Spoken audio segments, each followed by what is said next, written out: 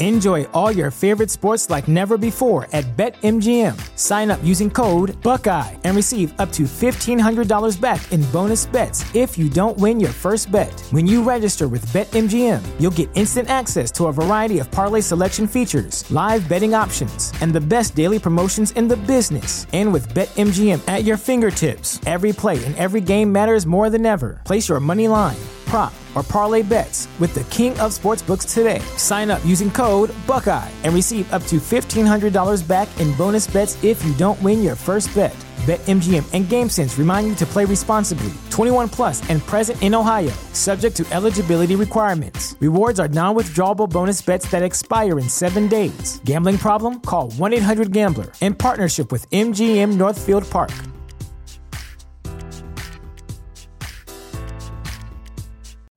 You know how to book flights and hotels. All you're missing is a tool to plan the travel experiences you'll have once you arrive. That's why you need Viator. Book guided tours, activities, excursions, and more in one place to make your trip truly unforgettable. Viator has over 300,000 travel experiences to choose from. Everything from simple tours to extreme adventures and all the niche, interesting stuff in between. So you can plan something that everyone you're traveling with will enjoy. Real traveler reviews give the inside scoop from people who've already been on the experiences you're considering. So you can plan with confidence. Free cancellation helps you plan for the unexpected. And 24/7 customer support means you can travel worry-free. Download the Viator app now and use code Viator10 for 10% off your first booking in the app. Find travel experiences for you. Do more with Viator. This podcast was brought to you by Dragon Shield. Check out the affiliate link down below to help support the show. Welcome to the Play to Win podcast, where we talk about winning in cEDH. I'm Cam. I'm Dylan. And we're back once again with the whiteboards because we had so much fun with them last time. And what we're going to be talking about and rating today are going to be advantage engines in cEDH. Yes, specifically the cards that say when an opponent blah, blah, blah, you get to blah, blah, blah. Yes. These cards are really good in Commander, specifically in cEDH. I don't really know what else to call them besides they're just advantage pieces. Advantage engines. Yes. I like the term engine because they typically will gain you consistent value throughout the game because they're all cards that let you do X when your opponent does Y. Yeah, and these ones are specifically very good because there's only the one-time investment and they pay you back further and further as the game progresses. They're a great tempo move. They're wonderful in so many different ways, and we're going to talk about all the best ones in cEDH. Some of them we'll find will act like stacks pieces, but others will provide more of a tempo advantage. It's just really depending on what the words on the card are and the exact kind of advantage you're getting from them, whether it be mana or cards. Yeah, those are the two big ones. There's some other advantages you may gain, but mainly card advantage or mana advantage. The only other thing I want to say about these is that the reason why these are so powerful is because unlike in 60 card formats, you have 3 other opponents that can all be triggering these effects to allow you to accrue this advantage. So it really helps you. And we're going to start with the list. Period. It really helps you, period. It really helps you. Because of the first part. Exactly. Right into it. Let's begin. All right. So the first card that we're going to talk about is going to be really one of the only commanders we're going to be talking about. So I kind of want to get that out of the way. Crom, Ludovic's Opus. Yes, one half of Blue Farm, arguably one of the strongest commanders in our format. This card's great. It draws a lot of cards throughout the games. Every time an opponent casts a second spell, it's going to come up a lot of times. It's going to be very helpful in counter wars. It's going to be very helpful in interaction. Crom is also a 4/4 flying haste speeder. We all know. We don't have to spend too much time talking about why Crom is good. It's a good card. It's great, yeah. Sometimes if it doesn't draw you cards, it's going to act like a rule of law effect, which is preventing other people from progressing. So it's kind of a win-win for you, even if it doesn't feel like it. The only thing that's kind of bad about Crom is that draw is necessary. So if there's like a Thassa's Oracle on the stack and you have no library, someone casts a second spell, they can force you to draw a card. That would kill you. You would die because of that. So yeah, that's happened more than once. Yes, kind of ironic that the best deck in cEDH has a direct, it doesn't work with the win condition. Yeah.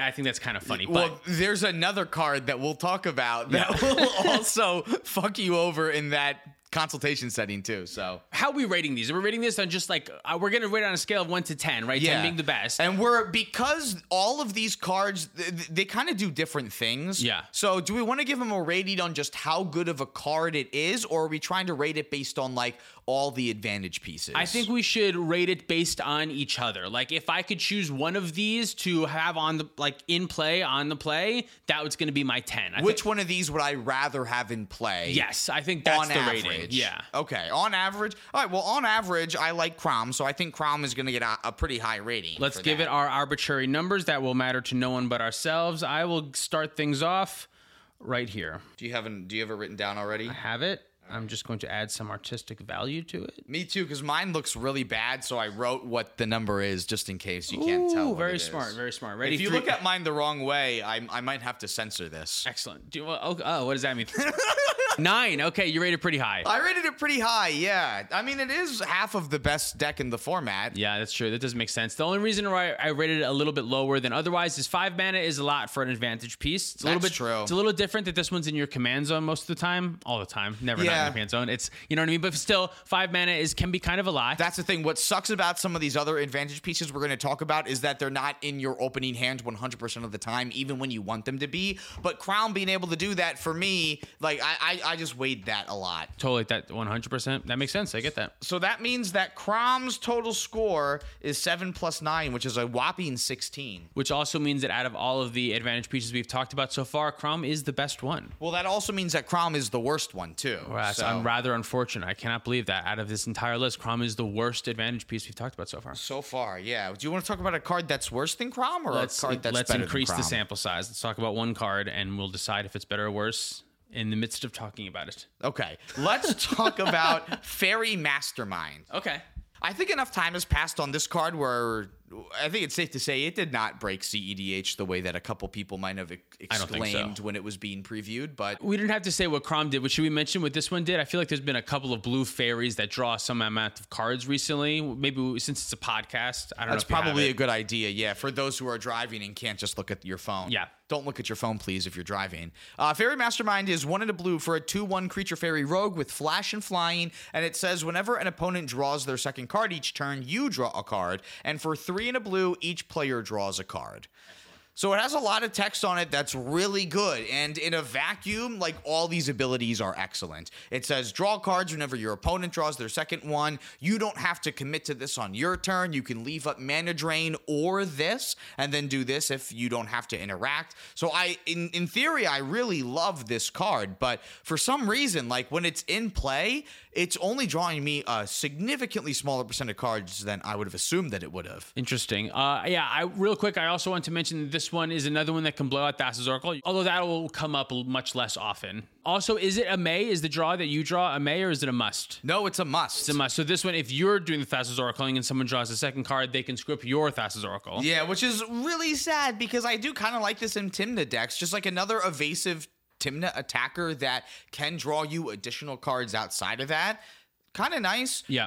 But my new thing now is 1 toughness creatures, especially 1 toughness advantage engines. I'm really souring on because of Orcish Bowmaster now. Yeah, it's kind of a shame that one card can do that, or not a shame. I shouldn't say a shame, but just that's something that happens when a powerful card like this enters the format, that we have to kind of just take a second look at some of the 1 toughness creature, and I think that's fair for this one. Yeah, and be like, I don't need to prioritize this. Maybe there's other cards on this list that I'd rather play instead. That being said, I think this one's been powerful. I've been playing a lot of Thrasios decks recently, and this one seems to be very good against Thrasios decks. In a advantage piece world, this card gets better and better the more Rhystic Studies and Crowns and Esper Sentinels and things that we'll talk about today are in play, the better that this card gets. So I just think that's also worth noting. I am giving this card a 6. This one's a 5 for me. Oh, okay. Yeah, I think that's very fair. I have been medium on it, and I guess this is a little bit more than medium, but it says draw cards on it. It's better than some effects. Yes, it's definitely playable for sure. Speaking of Orcish Bowmaster, do you want to go over that one next? Yeah, that's an advantage piece. That is an advantage piece, yeah, because it says when it enters the battlefield and whenever an opponent draws a card except for their first one on each of their draw steps, Orcish Bowmaster deals damage to any target, and you get to amass Orcs 1. Plus, this thing has flash, so it's just busted, we've seen. Yeah, this one doesn't give you cards, and it doesn't give you mana, but it does give you a way to end the game, which is really good. It also gives you a way to clean up the board state. It gives you advantage by removing cards that your opponents have already played and already spent mana on. That's what I was going to say. Like, the advantage that it gets you is card advantage in the form of creature removal. Yeah. It has to be set up very specifically, and your opponents have to play into it. So a lot of times effects like this will just end up being a stacks piece more than anything else. But when you have a Mystic Remora, when you have a Rhystic Study, it's hard to turn down that card when you have 2 and 3 toughness creatures in play. So yeah, and the biggest thing that I like about this card is it actually ends the game. Like, it can be a win condition, which a lot of advantage pieces, that's their one fault, is they gain you that advantage, but they don't actually make you win the game. They still have to make you find the pieces and help you get to the win. But this one, eventually you're going to have a 20-20 and you're going to be able to just crash in for the win. So I like Orcish Bowmaster a lot. It's new, but it's been super promising so far. Yeah, I agree. I'm going to give it an 8.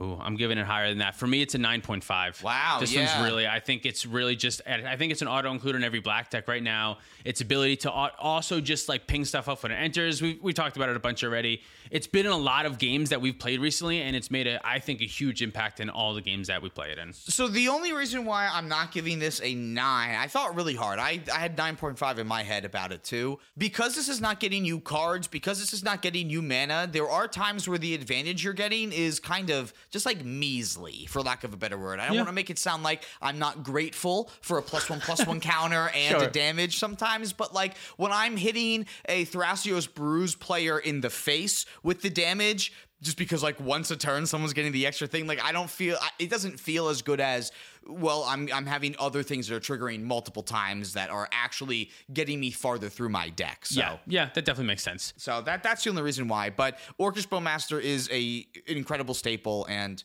something I'm very happy to see. I think also another reason why I'm a little bit jaded on is because, like I said, I've been playing some more Thrasios decks recently, and Orcish Bowmaster is just really good against Thrasios decks. You can't do your main Thrasios, strategy. And not only can you not do your main strategy, but you also can't win, because if you try to draw your deck with Thrasios, Bowmaster will just kill you. So. I know. And also, check out this past Chill to Win video if you want to see a phantasmal image on an Orcish Bowmaster. That's when this shit really pops off. Yeah. So.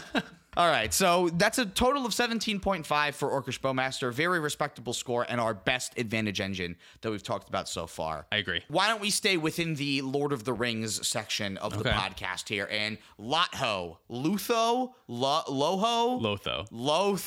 So none of my three ones were super right. Easy. Lotho's a new one. I really like it a lot. It's very similar to another card that maybe we were talking about at some point today, Monologue Tax, I think. Well, let's start off with one, and then we'll talk about... Actually, no, we can do both. I feel like we maybe... What does Lotho do? So it says, whenever a player casts their second spell each turn, you lose a life and create a treasure token. Now, this effect is on a black and a white 2/1 legendary halfling rogue. One thing I really want to make sure that we emphasize is whenever a player, you can trigger this yourself, which is not true for many advantage pieces. Can't do that with Crom. Yeah, many of the stuff that we're talking about today, you can't do anything to help trigger yourself. This one, you can actually build your mana on the things that you play. Lotho is just, for that efficient rate of just 2 mana, this is such an efficient mana engine, I think. It really is. It reads kind of innocuous. And like, you lose a life too? I don't know if I want to do that. Who cares? But yeah, it really is a big who cares scenario. Yeah, a lot of times this is going to, I feel like, make you 2 to 3 treasures per turn, sometimes more than that. Sometimes less, sometimes it'll just make you 1, but it's almost always going to make you 1. And at that rate, it's similar to like an Arcane Signet that can have boosted versatility. That's definitely something that I'm willing to play. Like an Arcane Signet with way upside is really good. If this thing can essentially be free and threaten to draw me a card with Tymna, I'm already happy. So with that being the floor, I think it's already pretty good. That being said, I don't think it's the best card that we got from Lord of the Rings for cEDH, like I think a lot of people think, but it's still a very helpful piece here. Yeah, definitely it's better than was originally projected to be, but I think as we've seen it, I still like cards like Orcish Bowmaster and the Ring a little bit more. Yeah, me too. The One Ring. Is that on our list? Are we talking about that? No, because that one doesn't have any, if your opponent does this, then do this. I guess that's true.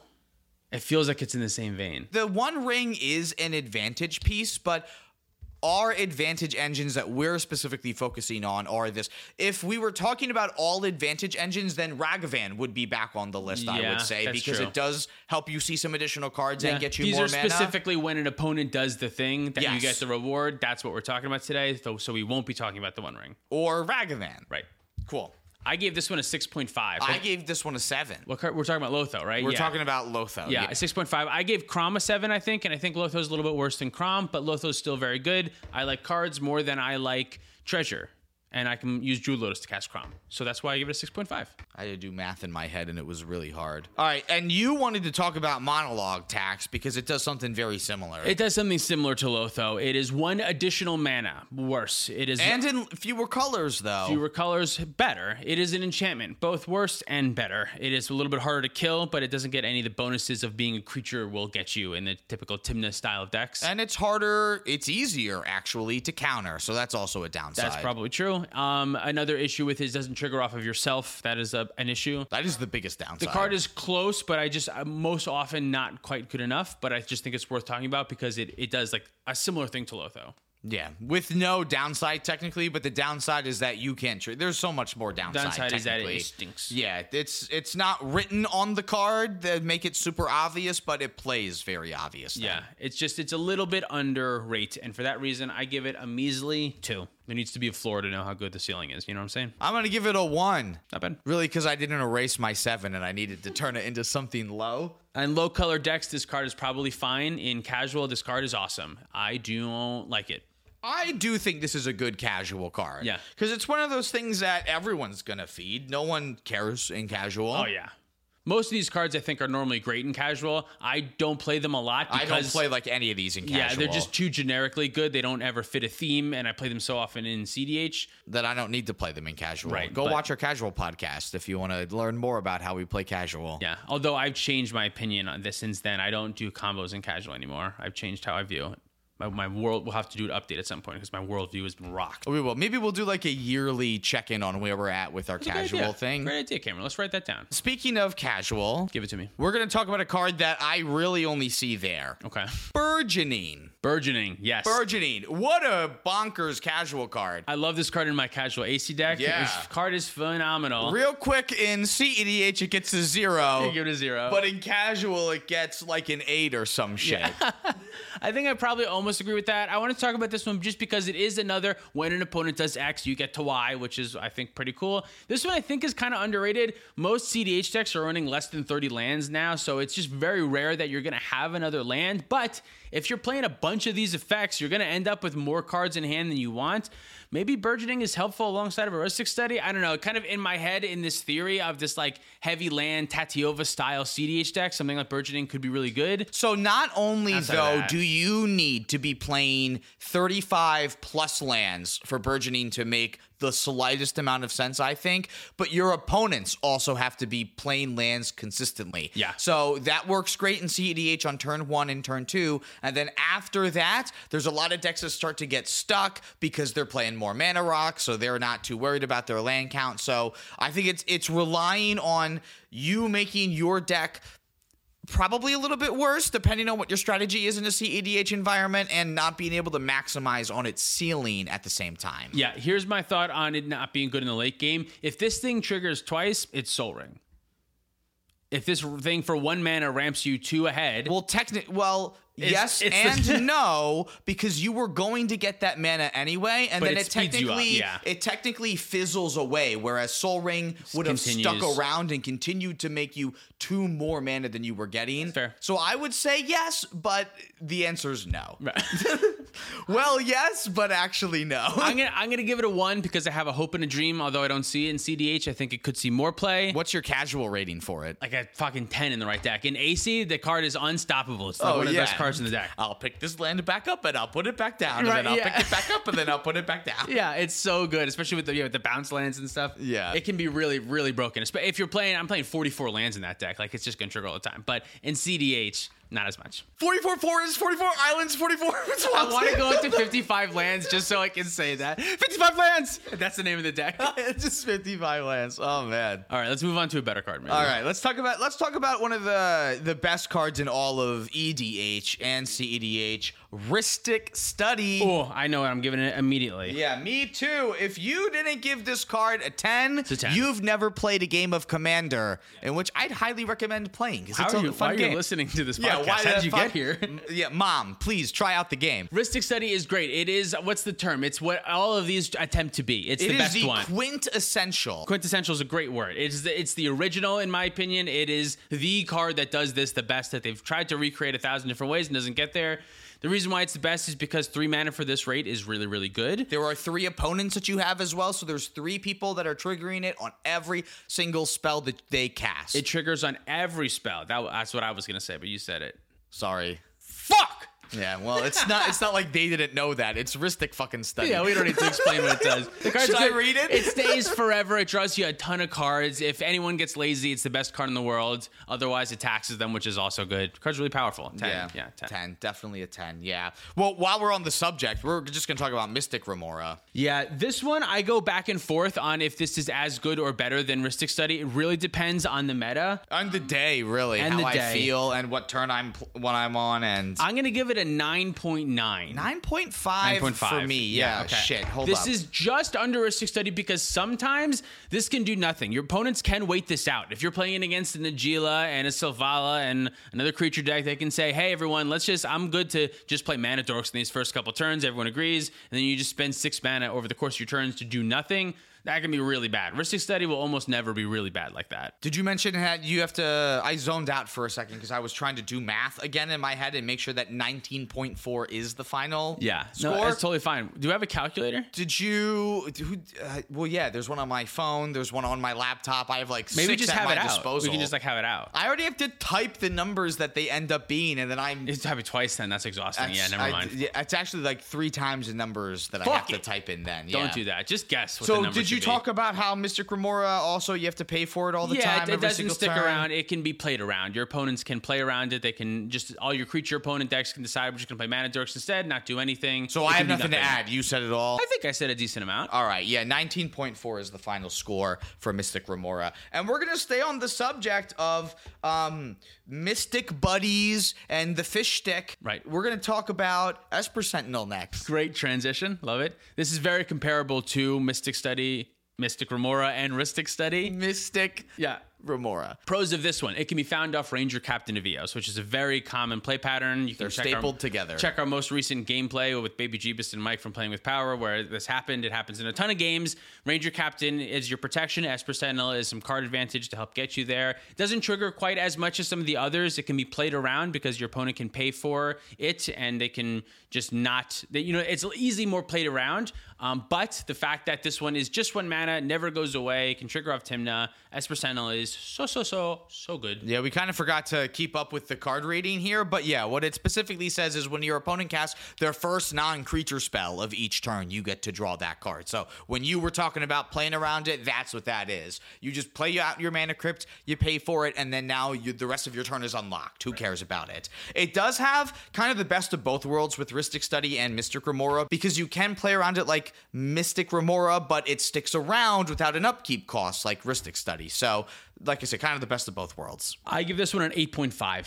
Really 8.5? solid. I think it's a cEDH staple. Almost all white decks are going to be interested in trying it out. I think it's a great card. I'm giving it a 9, and I think I'm going a little bit higher just because I'm considering the fact that this is a white card doing this, that this really kind of pushes the cEDH meta in a better direction. Like, because white has access to this, the format's just better because now more decks can keep up with the advantage that other colors like blue get. 100%. This in non-blue decks is a much bigger upgrade than it is in blue decks because white doesn't have this effect. So yes. You give it an 8.5? I gave it an 8.5. So that's a 17.5 8.5 to total for that. Excellent. That sounds about right. What card do you want to talk about next? You got the list. You tell me. Pick a number 1 through 7. 7? That's the number you picked? That is it. Let's talk about Smuggler Share. Smuggler Share. This card stinks. What does it do? I was just going to look it up because I don't remember everything that it does. This is 2 and a white for an enchantment that says at the beginning of each end step, draw a card for each opponent who drew 2 or more cards this turn, then create a treasure for each opponent who had 2 or more lands ETB under their control this turn. This one's really good. I just think spots are stretched thin, and it's hard to find room for a card like this when there are just so many powerful cards in cEDH. I really like this. I want it to see play, but I always just end up cutting it. It's normally like my 104th card that I have to just start trimming down when I need a 99. Again, I think this is one I could give like a separate casual grade to. Definitely. Because this is one that, it's the land thing for me that like in casual, that's going to happen so much more. But the only time that you're going to have someone have 2 or more lands enter the battlefield is if they have a fetch land, and that is not high enough for me to warrant playing like the second half of this card in the hopes that I get a treasure. Right, yeah. It's just 3 mana for this unpredictability is not really where I want to be. This type of effect I want on a 2 mana creature with a body, which there are some that do very similar things to this. The 3 mana making it be able to do both, I just haven't found worth it yet. It also really sucks that you don't get the card right away. Yes. Like you have to wait until true. the end step. All these other cards we're talking about, you get the card the second something hits the stack. So you have a chance to draw into a counter and prevent something from winning the game. This card can't do that. Honestly, that's a very good point. A main reason why a lot of these cards are so good is they help you in the stack. They help you as the stack is increasing. They help you on the stack. That's where cEDH's most important moments are. And this one just says, I can't help you now, but I'll get you at the end. You're like, I'll be dead then. I need it now. I don't want it at the end step. It's like when your friend shows up to the airport 45 minutes late. Yeah, that's not helpful. I'm already in the Uber. Go home. Yeah, all right. So because this is a cEDH list, I'm giving this card a 1. I gave it something really high. I'm going to give it a 2.5. A 2.5? Yeah, just because I think it's close, but I still, anything under like a 4 is like unplayable to me. That's kind of the thing, right? Like, I don't know where I would see this, so anything... Right. Might as well be a fucking 0. Yeah. You're not wrong. Enjoy all your favorite sports like never before at BetMGM. Sign up using code Buckeye and receive up to $1,500 back in bonus bets if you don't win your first bet. When you register with BetMGM, you'll get instant access to a variety of parlay selection features, live betting options, and the best daily promotions in the business. And with BetMGM at your fingertips, every play and every game matters more than ever. Place your money line, prop, or parlay bets with the king of sportsbooks today. Sign up using code Buckeye and receive up to $1,500 back in bonus bets if you don't win your first bet. BetMGM and GameSense remind you to play responsibly. 21 plus and present in Ohio, subject to eligibility requirements. Rewards are non-withdrawable bonus bets that expire in 7 days. Gambling problem? Call 1-800-GAMBLER. In partnership with MGM Northfield Park.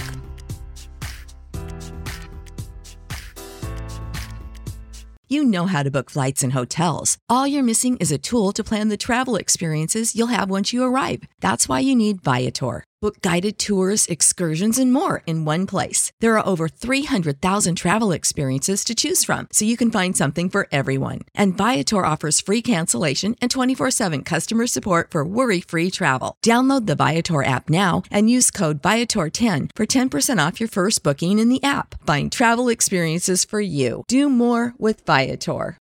Without the ones like you, who work tirelessly to keep things running, everything would suddenly stop. Hospitals, factories, schools, and power plants, they all depend on you.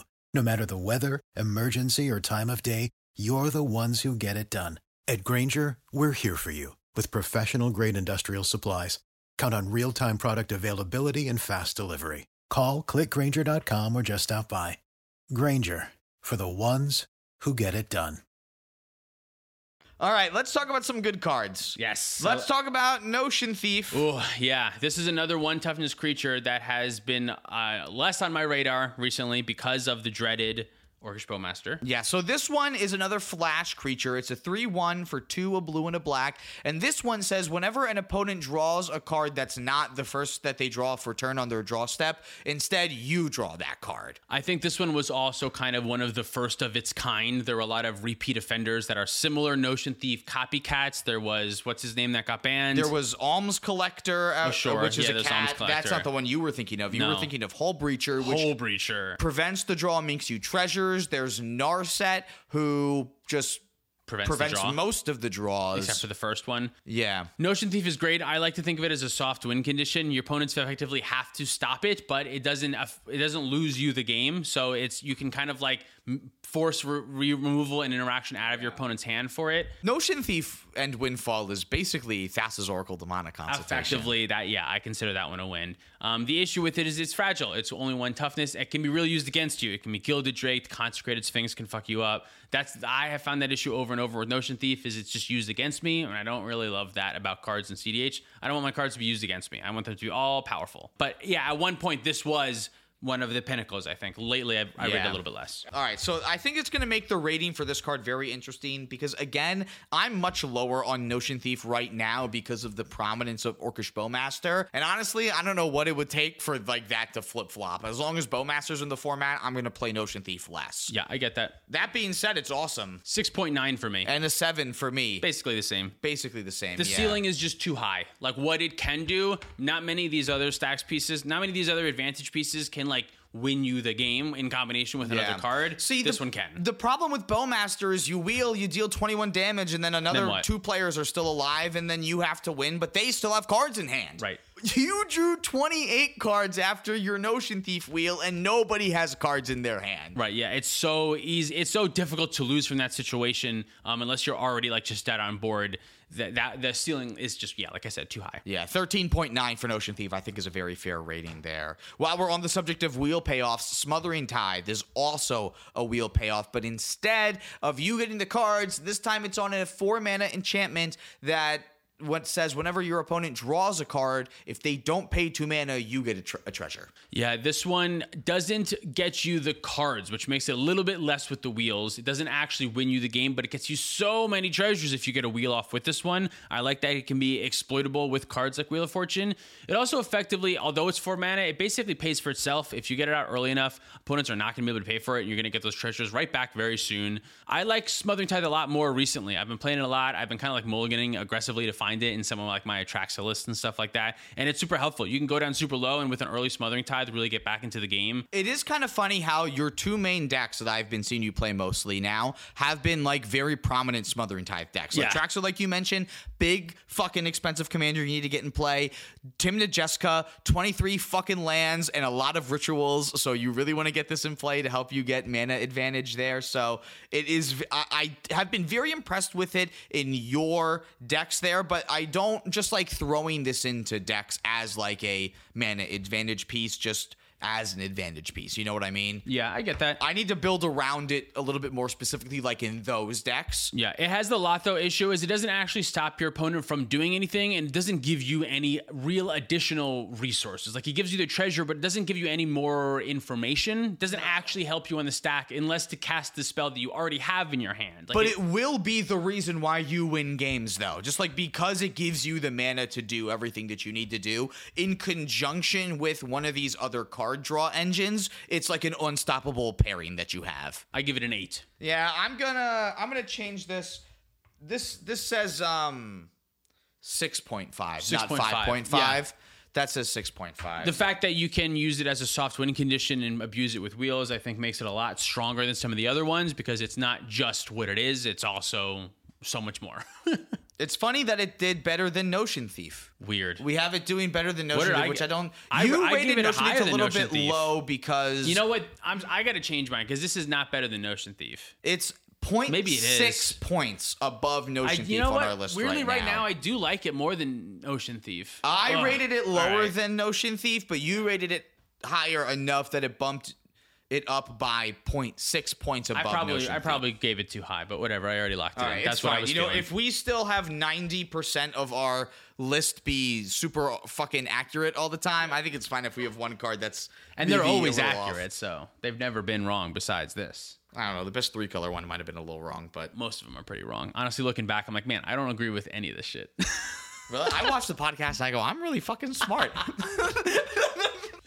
I don't know what about this gives me any kind of confidence, but it's the microphone, I think. That's what it is. Yeah, it's fake.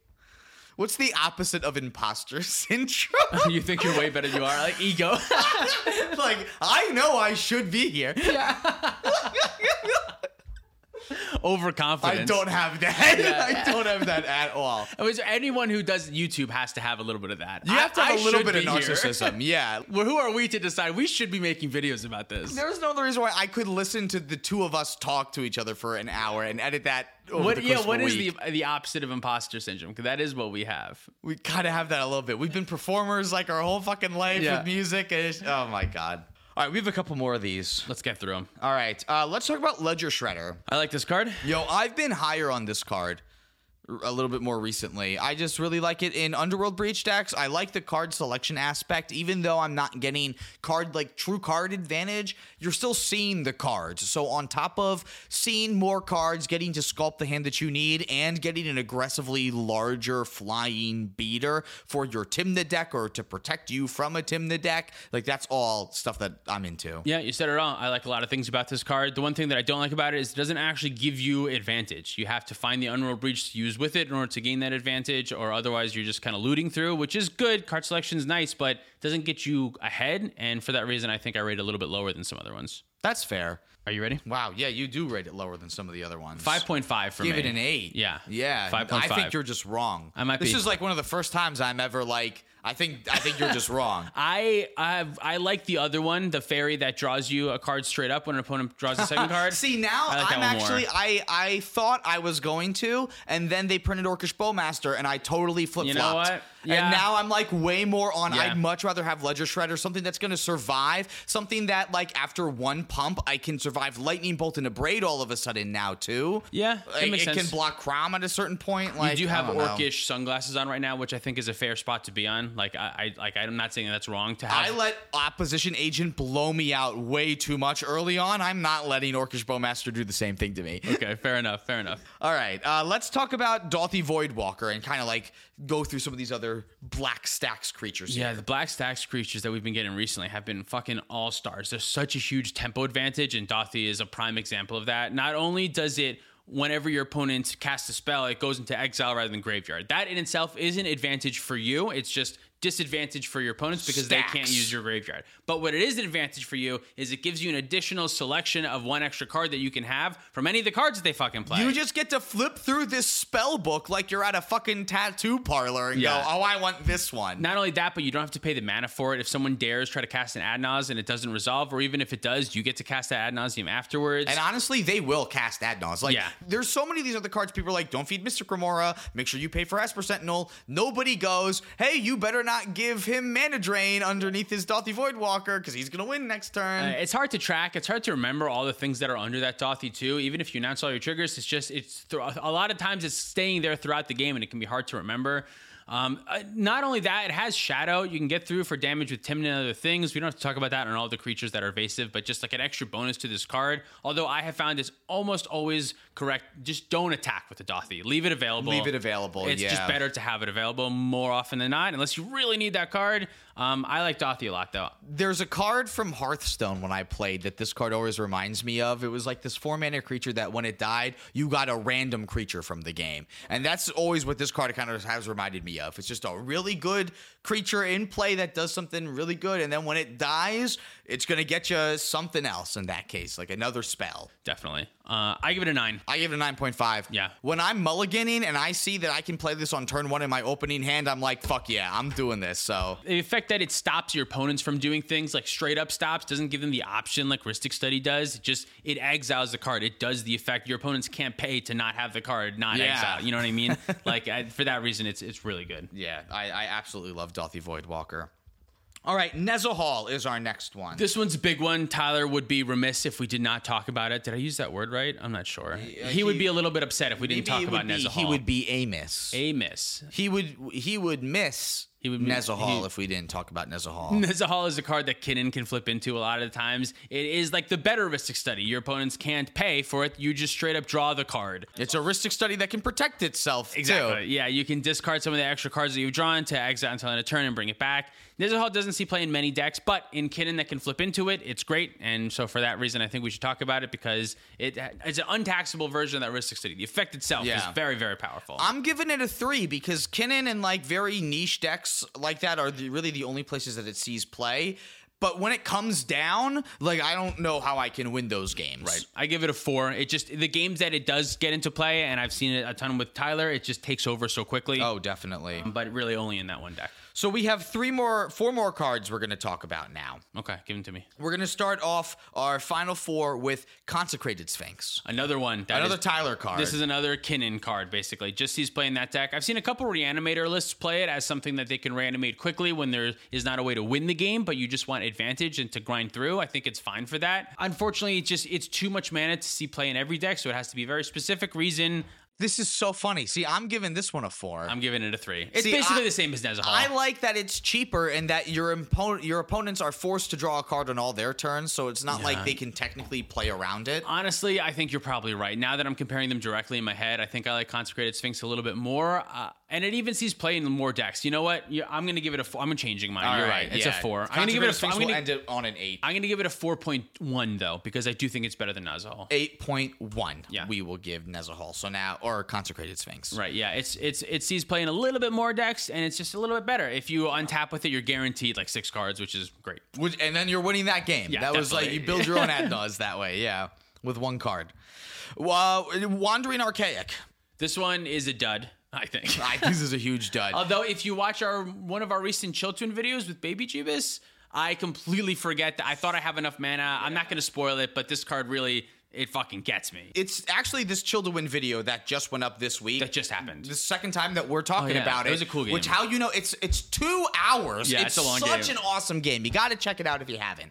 But what Wandering Archaic does in that game is exactly what Wandering Archaic does in cEDH. When you forget about it, man, is that devastating. Yeah. And when you remember it, it does jack shit. And you spent 5 mana on nothing. Yes, that is the issue with it, is it can be played around. People can wait. People are going to wait. They basically have to wait. A lot of times they have to think of it as a hard stacks piece because all of your counter spells basically don't work. All of your ad nauseam is basically your win conditions. Like, it becomes so much harder to do a lot of stuff. Don't overload a Cyclonic Rift. Right. But the issue is people are just going to wait until they find removal, and it'll just act as a stacks piece, and all the reasons that you just said. 5 mana for it to be nothing can be frustrating sometimes. Yeah, so I'm going to give it a 4. I'm pretty down on this. I'm actually probably being really generous. 2.9. Yeah, I think I'm being generous. 2.9. I don't like this one, but we've talked about worse cards. Did you purposefully give it a 2.9 so it would end on a 6.9? No, but that's nice. Nice. All right, let's talk about the one that kind of breaks the rule before we talk about a banger for our final one here. Give it to me. Opposition Agent. Oh, yeah, I think this one counts. Yeah, because this one does count, because it's whenever an opponent searches, you get a card from their library instead. If Dothy counts, this counts. This has a similar thing to what I was talking about the Wandering Archaic, because it's just often it's going to do nothing because everyone's just not going to tutor because it's so devastating to get caught in a tutor with Opposition Agent. So it's a little bit different than Dothy in that way because like people will still get their card that they put into exile, which is, I guess, why they don't feel so bad about it. But when you just don't get the card that you're tutoring for or the land that you're searching for, it just doesn't work. It doesn't do anything. You're fucked. Yeah, the different part is that this has flash. You can get them at least once, and then it's a pretty close to hard stacks piece after that. Still an advantage piece, I think, because your opponents lose something whenever they do something, and you gain a free thing because of it. Sometimes you'll get a couple of fetch lands, and I don't know. It can be good. Yeah, and I just tend to play decks that fall to this card. I don't know why I'm saying it can be good. Like, you don't know Opposition Agent is a good card. Like, no shit. It could be good. It could be good. It could be bad. Could be good. Man, I don't know how cEDH goes. 9.5. What'd you give it? I'm going to give it an 8.9. Man, with the fucking math you're making me do. Oh, my God. I'd say 8.5. It's 8.5. I'm going to change it. No, it can be an 8.9. 8.9 plus 9.5. Unless you really don't want it to be an 8.9. It's an 8.9. Okay. That's an 18.4 that it will get then. Great. That makes sense. Yeah, that card, I don't know if we have to say anything else about Opposition Agent. That's another card Pretty that we close talk to staple about for me. every week on the podcast. So if you want to hear more about it, just go click on some other podcast. Yeah, and I think Orcish Bowmaster, Dathi Voidwalker, and Opposition Agent have become like the three amigos. The three amigos. They're my three go-tos whenever I play Black Deck. I'm like, all right, let me start off with these three cards. Yeah. And then go from there. Exactly. Yeah, me too. Our final card we're going to talk about. Give it to me. What do you think it is? I don't know. We've talked about a lot of the big ones. Yeah. There's another one. I don't know. That's the first letter that it starts with. You or I? A. Archivist of Agma. Archivist of Agma. Sure. Yeah, this is a new one. I think Archivist has been really great. I think so too, yeah. It's got a Opposition Agent vibe because of the search their library thing, but you gain life and draw a card from your deck instead of preventing the search. My issue with this one is it competes with Opposition Agent and Aven Mind Sensor because you're just going to want to search the library and less. And it non-bows with them pretty much. Yeah, exactly. Always. It's not great with those cards, other cards you want to be playing, but if you don't want to be leaning into those Staxy type cards, you just want a little extra card advantage. Maybe you were playing Dark Confidant before. I think this card will end up being better than Dark Confidant in Commander. Unfortunately, I love Dark Confidant forever, but this one is just going to draw you probably the same amount of cards, except it'll gain you life instead of losing you life, which is kind of helpful. And you don't need to commit it. Like these advantage pieces that you don't need to commit and tap out for, I just think have so much more value that way too. You can hold, someone's going to try to win every game, every turn, all the time. So if you can hold up interaction and last minute when they don't, all right, now I'll put in the advantage when it's safe. That can be way better. I don't want to play the game where nobody's trying to win. Yeah. Oh, God. Archivist of Agma, though, has turned out to be one of my favorite cards from, 2022? Just like of all time, in all of 2022. You think it came out in that year, 2022? Yeah, I think that probably sounds right. It's so hard to keep. All right, I have a question for you. Give it to me. What was the last standard set? Was it... is it still March of the Machines Aftermath and March of the Machines? Yes, it was. Okay. Maybe it was just one of those? No, it was both of them. Lord of the Rings makes it seem like that was so fucking long ago. That was a long time ago. There was no core set this summer, I don't think, because they did the Lord of the Rings set, which is kind of funny. No core set, so we skip a standard set. But nobody plays standard anyway, so... I would like to play more standard. If like Fairies is good in standard, I think it might make standard fun. What is more? 0 times any number is still 0. What do you mean? You play 0 standard now. Yeah, I would like to play more. Oh, plus. Don't multiply. Yeah, I'm not. Plus. Yeah, just plussing. I know, but my joke didn't work. 7.5. Oh my God. What card are we talking about? Archivist of Agma? 7.5? 7.5 for me. Probably a little bit high. To be honest, I don't love the card. I'm giving it a 7. Wow. You love the card, and I don't love the card. We're way off on this. I do love the card. I'm changing mine to 7. I just typed in 0.5. Take it back. All right, 7's all the way around. It's a total of 14. Card's fine. I don't include it all the time, though. It's fine, and I don't include it all the time. But when my commander does not give me card advantage, it is in my deck 100% of the time, no matter how many opposition and anti-search cards I'm playing. Stranglehold, Shadow of Doubt. I miss Stranglehold. You miss it? Yeah, I miss it. It's so bad now. Do you want to rate Stranglehold real quick? 1. I give it a 1. Yeah, that's our full list. I didn't miss any. I love these cards. These cards, I think, define cEDH. They're such a core part of the game now, especially recently. I think they add so much fun, too. They make the game continuing, and they make the stacks extra explosive. Should we talk about which ones are the best ones? These ratings? Let's figure them out, Figure out that top 10? I'm curious to, I want to go back to our second podcast when we talked about the best creatures, and I want to see how many of them are in, the same order on that list as they are 8 months later on this list now. Yeah, probably different. I mean, our opinions change. We even talked about how Orcish Bowmaster changes our opinions in some of these. That's true. Yeah, that wasn't around back then. And now for the top 10 advantage cards in cEDH. We will begin the list with number 10 at Notion Thief, coming in with a total of 13.9 points. Archivist of Agma is the number 9 advantage piece, coming in with a total of 14 points. Barely eking out Notion Thief. Smothering Tithe at number 8 at 14.5. I think that's wrong, but that's all you. Our number 7 is Crom, Ludwig's Opus, coming in at 16 points. Our number 5... Our number 6 is Orcish Bowmaster, coming in at 17.5 points. Our number 5 is Esper Sentinel, coming in at 17.5 points. Our number 4 is Opposition Agent, coming in at 18.4 points. Our number 3 is Dauthi Voidwalker, barely eking out the Agent at 18.5 points. Mystic Remora is number 2 at 19.4. And our only perfect score of the day, our number 1 card advantage engine, Ristic Study, with a perfect 20. Best card in CEDH. Got that fucking shit right. Thank you so much for watching or listening. If you'd like to support us directly, you can do so on Patreon, like our $100 patrons.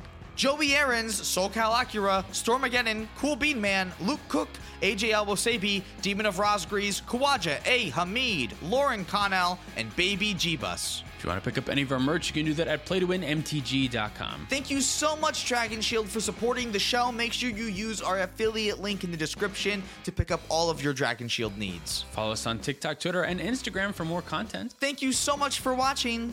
See you next time. The $50 patrons are as follows: Saison MTG, Dalton Poteet, Kadanis, Stashes, Mitchell Shepard, Justin, Man Solo, Nikola Marikovic, Stephen Schlichty, Pedro, C, Jacob Depp, Michael Ballou, Jan Wildfang, Thomas Bueno, Swampy McGee, David Nelson, and Jormax.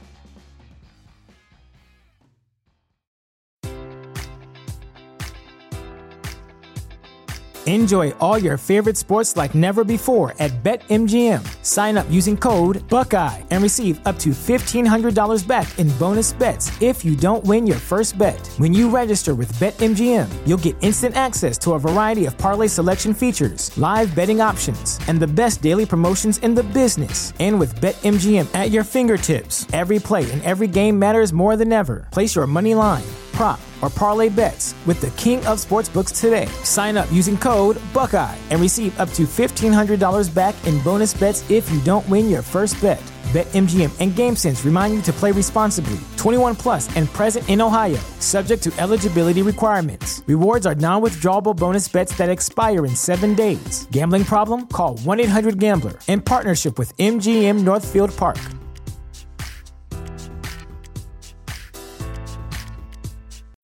When you need mealtime inspiration, it's worth shopping Kroger, where you'll find over 30,000 mouth-watering choices that excite your inner foodie. And no matter what tasty choice you make, you'll enjoy our everyday low prices, plus extra ways to save, like digital coupons worth over $600 each week. You can also save up to $1 off per gallon at the pump with fuel points. More savings and more inspiring flavors make shopping Kroger worth it every time. Kroger, fresh for everyone. Fuel restrictions apply.